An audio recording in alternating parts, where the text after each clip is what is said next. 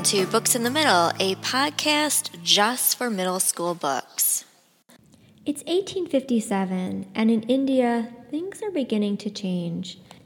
The deep hold that the British East India Trading Company has had on the continent of India is beginning to loosen, as many Indians decide they don't want to be ruled by a foreign country. But Meera doesn't see things changing in her own life anytime soon. Well, actually, things are dramatically going to change, but not in the way that she's excited about.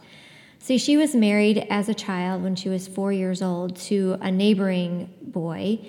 He's not much older than she is. And now that she's about to turn 13, the families have decided it's time for Meera to now move in with her young husband. Meera is not excited about this. She's really not happy to move to another home, and she's not even sure she really even likes the young man who's going to be her husband. She's met him, she knows him, but she's not exactly fond of him. Still, she knows it's what's expected of her, especially by her father.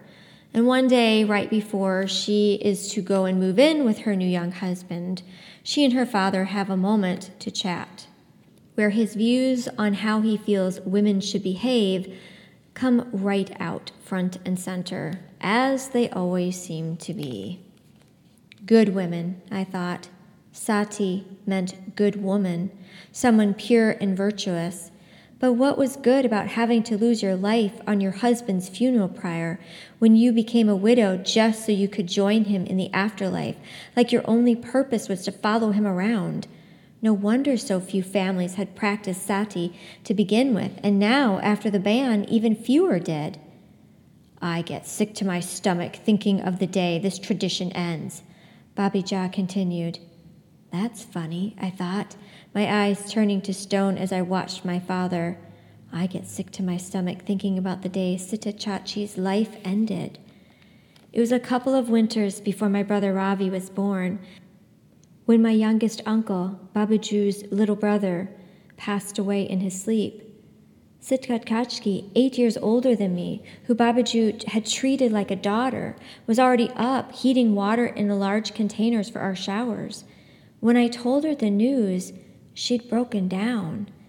But had she been more upset at her husband's passing or at what she was going to have to do in a few hours? Babaju proudly told anyone who'd listen how little Sitka Chachki walked out of our house that evening, head held high, to meet her end on her husband's funeral pyre at the riverbank. But what Babaju didn't mention, what he probably never even noticed, was that Sitka Chachki was not happily heading off to fulfill her highest duties as a woman. Sitka Chachki was terrified. I was only 7, but even I knew it. The villagers who'd peered into our home to witness the rare spectacle of sati knew it. Ma, who'd held me back, stopping me from grabbing Sitka Chachki, knew it.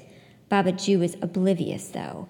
He'd put his hand up to bless my young aunt before leading her to her death.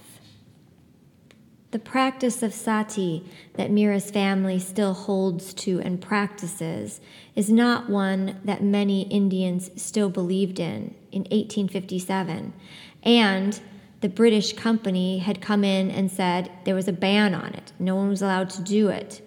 However, some practices run deep in some families, although Meera is glad she has a young husband to marry because hopefully she won't have to follow this practice for many, many years until the unthinkable happens. Strong as Fire, Fierce as Flame by Supriya Kelkar.